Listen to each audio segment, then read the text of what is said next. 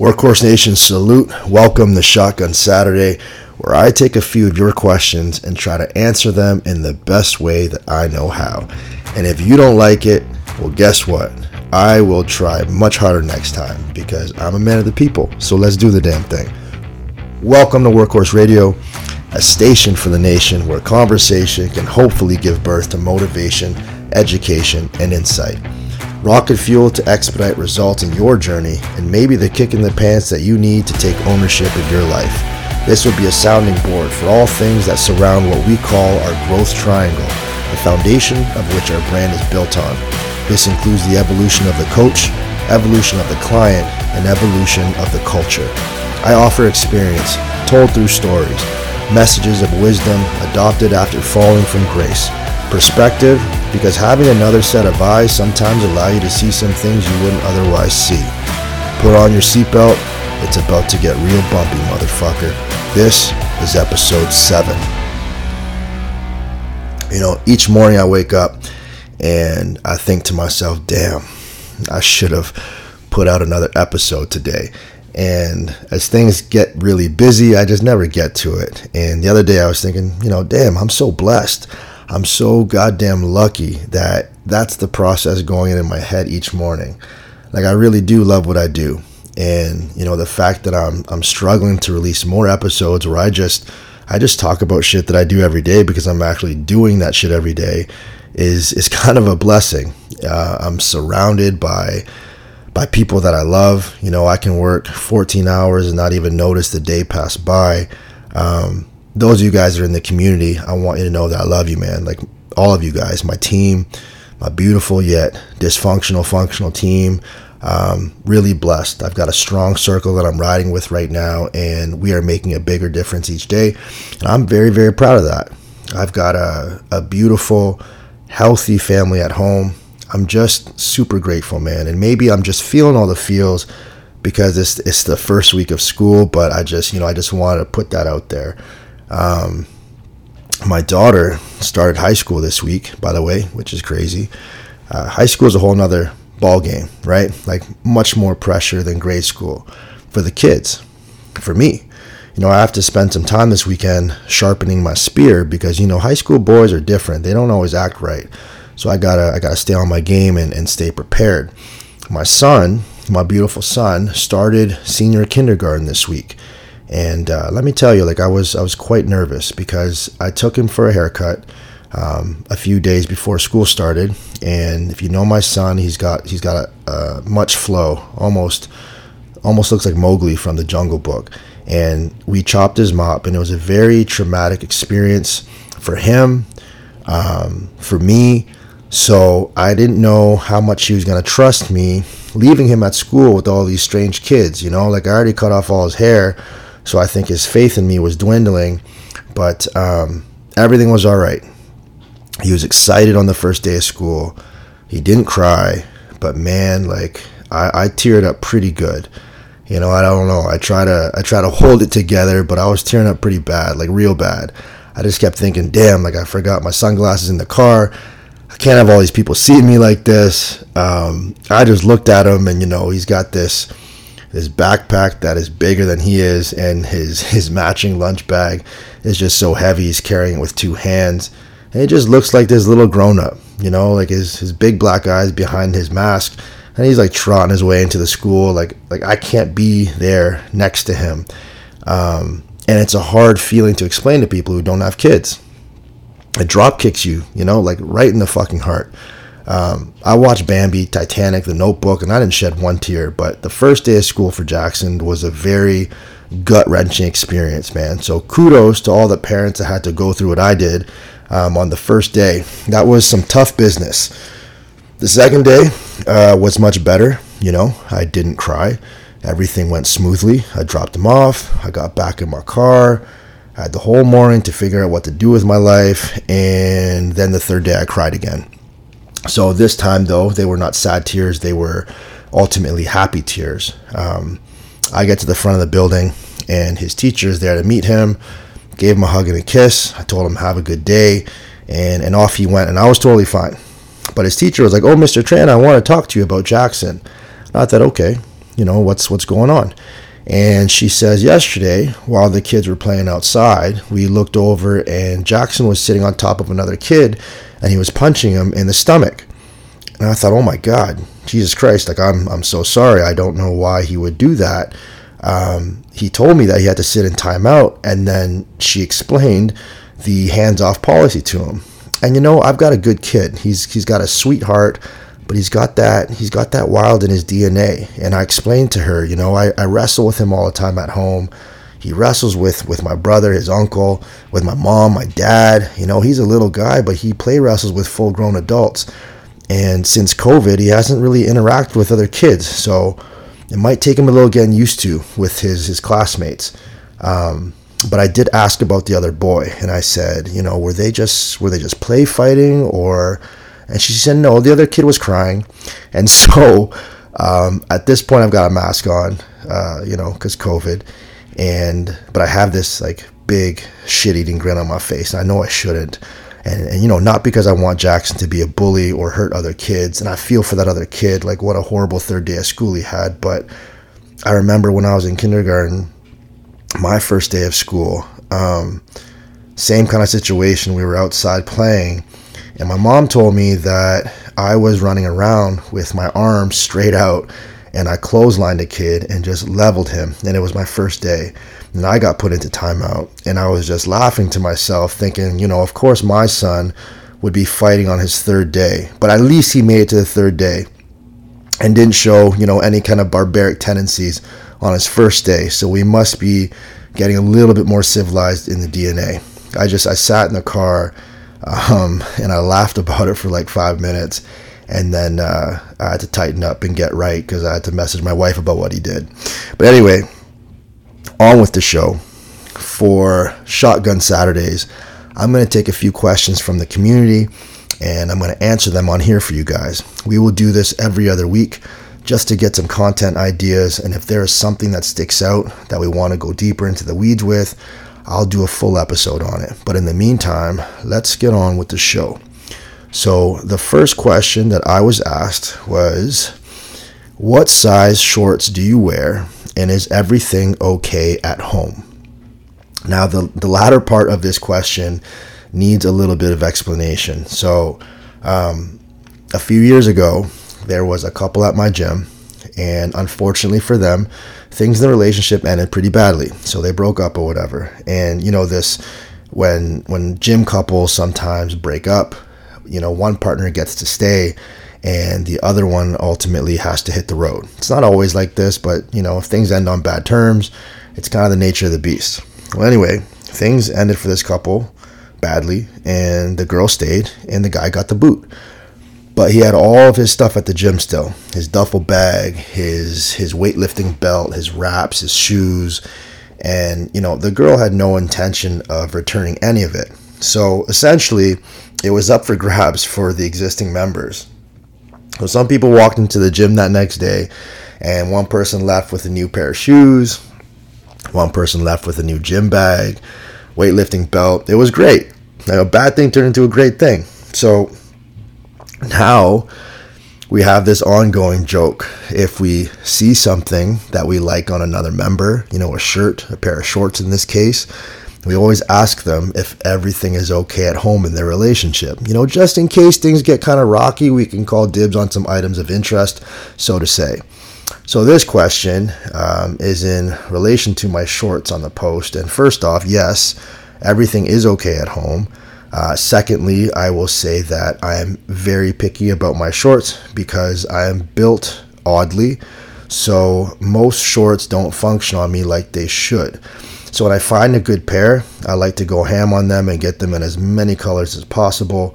And the pair of shorts that this person is asking about in my photo is from a company called RVCA. RVCA, pronounced RVCA. And the pair that I'm wearing is called the Jogger, like, jogger, but with a Y. And it's probably my favorite pair of shorts, mostly because it's cut above the knee. It resists the ride up better than any other short. I wear anything between a medium and a large. I've got a medium person's waist, but I got a large person's thighs. So it's always awkward buying things like shorts. It either fits my waist perfectly, and then I'll do like 2 air squats and my thighs will eat the material, so it kind of looks like I'm wearing a thong, or the thighs are perfect but my pants could fall off at any time. Either way, guaranteed good time. These shorts are quality, so if anyone has similar issues as I do, try these out and let me know what you think.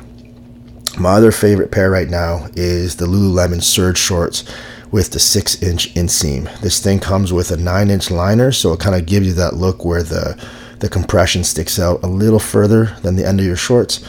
And I gotta admit, I'm not a huge fan of liners on any short. They tend to keep the boys a little bit too caged in, and I like a little bit more freedom. So I tend to cut out any liner that comes with the shorts anyway.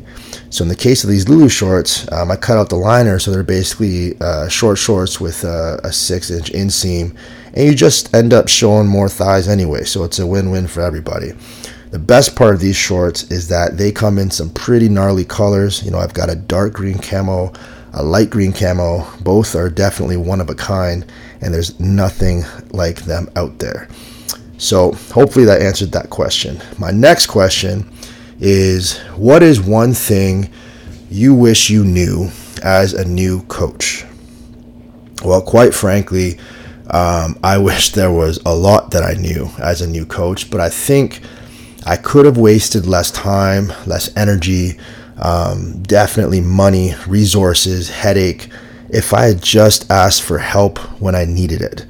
But I'm very stubborn, and I think I'm still a little bit stubborn, but I'm a kind of person that likes to figure things out for himself. So I walked through much fire before I learned and decided that the burn started to really hurt. So if you're a new coach, my advice to you is to learn from the people who have been there and done it. You don't have to necessarily take their word as religion, but you should keep in mind the perspective and positions of people who have done it, because they have something that you don't have, which is experience. And if you're serious about this career, you got to get some skin in the game. You got to invest in your education, invest in networking and meeting professionals in the field, and ultimately, get your hands dirty and get your feet wet.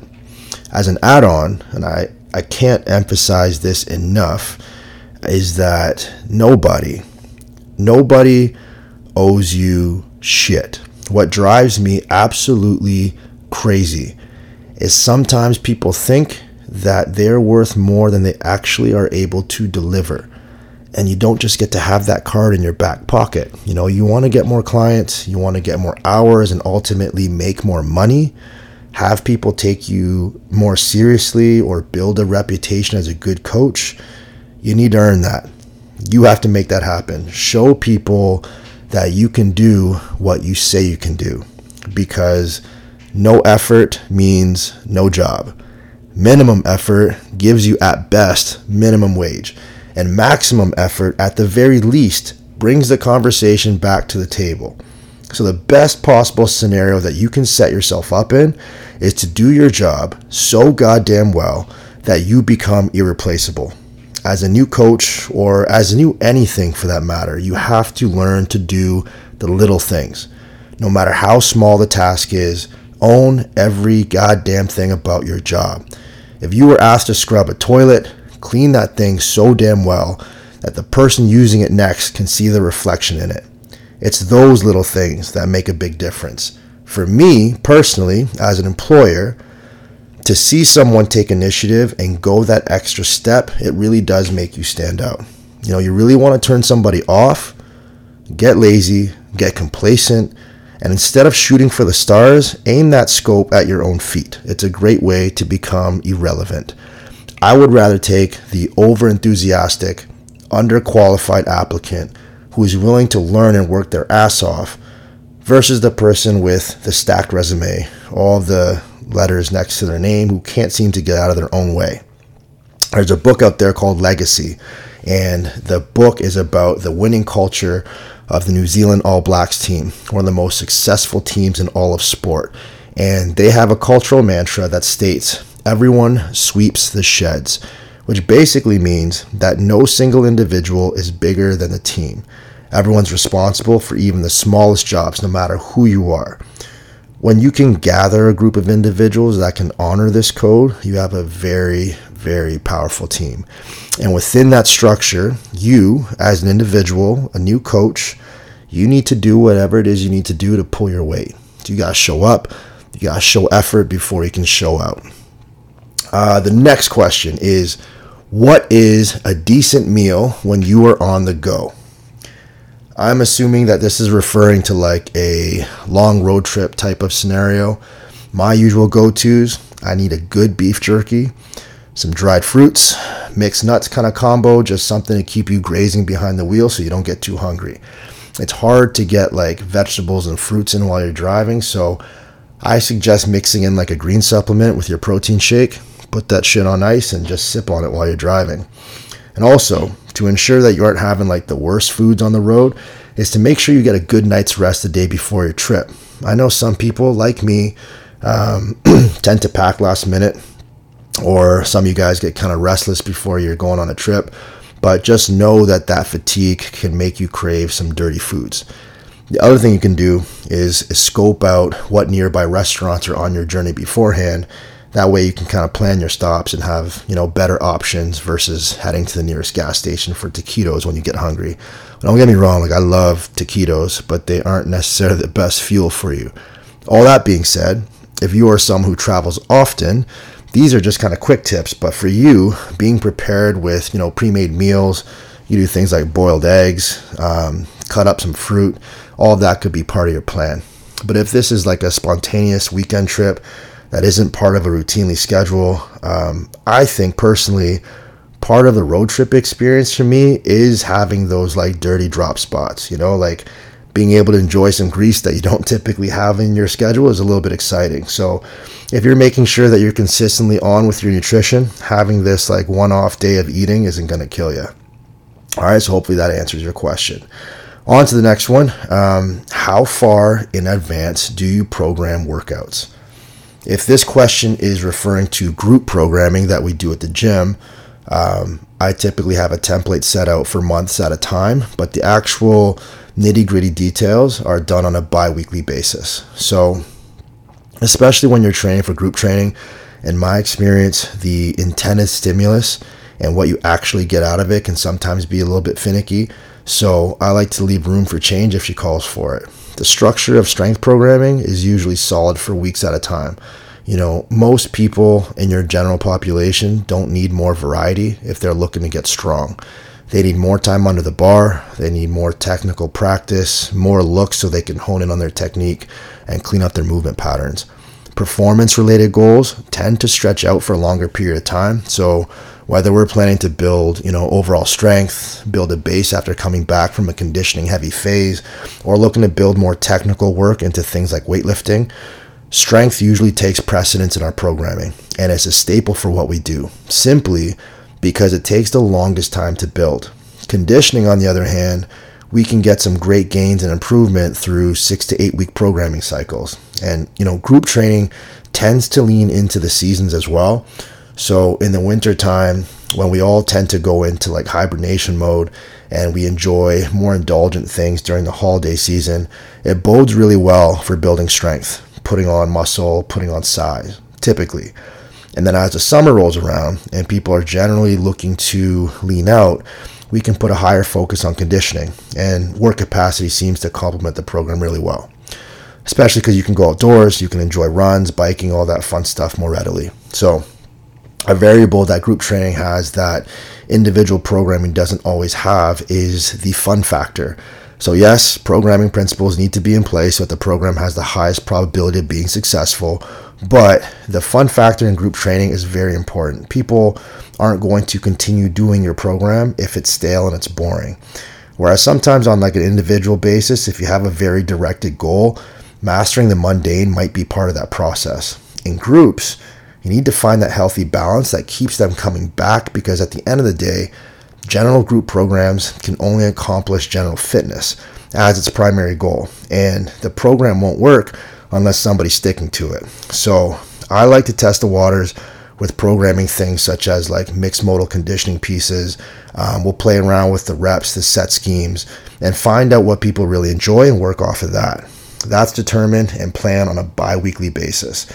Because sometimes you create these like elaborate 12-week, 16-week plans, and you spend all your time, working out the details, only to find out that the community actually hates it. And not in like, I hate this workout but secretly love it kind of way, but they just don't actually like to do the program. Because there's nothing better than coming in during the week and overhearing people talk about workouts that week. It's the best. The beauty of community is that people actually get to connect through these workouts. So as the person programming, that power is in your hands, and it's a very delicate art to master. I'm still learning all the time, and one of my favorite things to do is program. So that being said, having a plan in your head with a strategy for progression, and giving yourself the necessary wiggle room to be agile and modify is very, very smart for programming.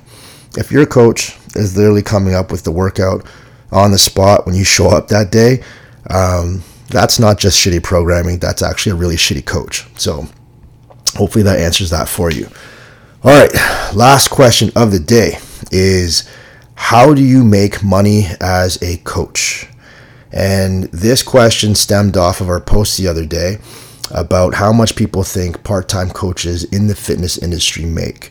We had answers varying from slightly above minimum wage to $30K a year all the way up to $100K a year. And the reality is all of these answers are right, because like most jobs, you get what you put into it. And in fitness, there is this massive sliding scale for reputable coaches and what they get paid versus like the weekend warriors and what they take home.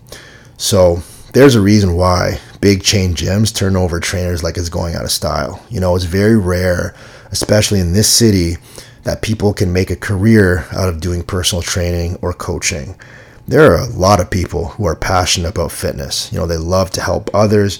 Maybe they experienced the benefits of exercise and had like a life-changing moment tied to exercise that they now want to share with the people around them. And, that's great. But I've said it many times before, that passion alone does not pay the bills. Passion is great for a weekend hobby that you revisit from time to time, but you don't make a career out of it. And that's the problem, is you have all these people who want to become trainers out of passion, but there's no long-term plan for them. So how long can you continue to put others' health before your own? I'm not just talking about physical health, but also financial health, before you burn out and then stop showing up for your clients and then ultimately stop showing up for yourself. There are very, very few people that I know in our city that have been in the industry as long as I have that are still kicking around. I can count them on one hand. Most trainers that I know went back to school to do something else, or picked up a desk job selling insurance or something because they needed something reliable. And the job of fitness is only as reliable as you are. The mentality of, you only get to eat what you kill is where a lot of people turn around. It's much, much easier to work the 9 to 5 and less stressful to work the 9 to 5, knowing that you have a steady paycheck coming in versus having to hustle every single day to make your way. And fitness is a very tough industry to make money in if you do not love to hustle or do not know how to hustle, because not everybody is circuited that way. I personally love it. If I'm not at the top of my game, my family doesn't eat, and my team doesn't eat, and my clients don't do well. And that for me is enough motivation to be the best at what I do. Other people don't like that kind of pressure, and that's okay. But if you don't, this probably isn't the job for you to try and make money, because this job requires you to be constantly evolving. It's tiresome, it's ever changing, so you have to be too. The industry itself is super tough. One, there are no standards here. Anybody could take a weekend cert, become a trainer, and sometimes this pans out really well and sometimes it doesn't. What it does for sure is cause a discrepancy for how fitness is viewed. So you have very low-end services undercutting higher value ones, and the pay scale will reflect that. There was a time where you could do a boot camp for $20 a month, and maybe, this is still out there, which to me is crazy. Like, if we take a look at what fitness is supposed to be, the coach, the trainer, they have a responsibility for someone's health and well-being. Like, your body is legit in their hands. How do you trust someone with your body for $20 a month? Like, can you imagine having something go wrong with your car, going to the mechanic down the street and he tells you he can fix it for $10 and like a can of Coke, and then the other dealership is telling you it's a $2,000 job? Like, there would be some red flags being thrown up there. You would be questioning the service that you're getting. Why is there such a big discrepancy? On one hand, a coach needs to make a good buck for them to care enough, because it really doesn't matter how much you care for people if you can't put food on your own table, right? And when it gets to that point, you just won't have that much enthusiasm to put towards something that requires a lot of your energy when you get zero back in return. And that's why, poorly paid coaches tend to do piss poor jobs, because they get to a point where they just don't give a shit anymore. And this is on the gym. This can be on the owner or the business that isn't allowing them the opportunities to be successful. Now, on the other edge of the sword, this kind of cuts in the opposite direction, right? As a coach, in order for you to get paid what you want to get paid by your employer or by your clientele, you need to show them you are worth what you were asking for. If you have no testimonials of people you've worked with, if you don't have anyone saying good things about you when you're not around, if you aren't constantly trying to make yourself better and work in the right direction toward mastery, ain't nobody gonna pay you shit.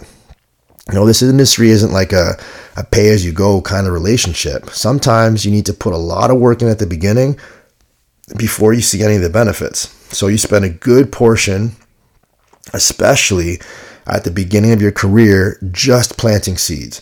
And if you are not patient enough and you're not diligent with your approach, this job is not going to be cut out for you. I'm telling you, you will make a little bit of money and then you're going to bounce. Each person on my team right now has gone all in. They all had other jobs, part-time gigs, whatever it was they were doing. And when they finally decided to go all in and quit whatever else they were occupied with, that's when they started making real money. That's when the job turned into a career, and when taking their passion turned into a profession. So if fitness is truly what you want to do, think about it. Like, why spread yourself thin? You don't see the mechanics who are also dentists on the weekend, or surgeons who also do accounting on the side. You pick your craft and then you master the shit out of it. You strive to become the very damn best at what you do. So all of that extra energy that you have is put into making you a better coach. That's how you get clients. That's how you get paid. That's how you make a difference for people. And for us as a brand, that's how you stay on the team. A good coach will seize every opportunity to get better at their craft. A good gym will give them as many of those opportunities as possible. You need this relationship for either of them to be successful. A gym doesn't benefit from shitty trainers, and good trainers don't get anywhere with a system that fails to allow for growth. We will have half of our trainers making over $70K by the end of the year, with the rest of them closing in on doing the very same. And this didn't happen by accident. They work their asses off and they make a difference for our community every single day. They are ambassadors for a brand that I've spent over 12 years of my life creating. So if you're an aspiring coach out there, what you need to do is find a team that you believe in. Think about what your core values are and find a brand that matches that. And then you got to put the time in. Don't tell people that you work hard, show them, because your actions are going to speak much louder than your resume ever will. And be someone who can make a difference and bring value to the table. I tell our team all the time, I don't care how well we are doing, I need everybody to stay hungry all the time. I want to sit at a table with wolves where if you've earned yourself a seat, it means that you are not afraid to hunt. And in this industry, you determine your own success. And like my old university professor used to tell me, whether you pass or you failed, you earned it. So Workhorse Nation, that's all I have for you today. Thank you guys for tuning in. Let's have a great start to the week. If you're just sitting there, get your ass up and move. We've got little time and plenty of work to do. I will see you guys on the next one.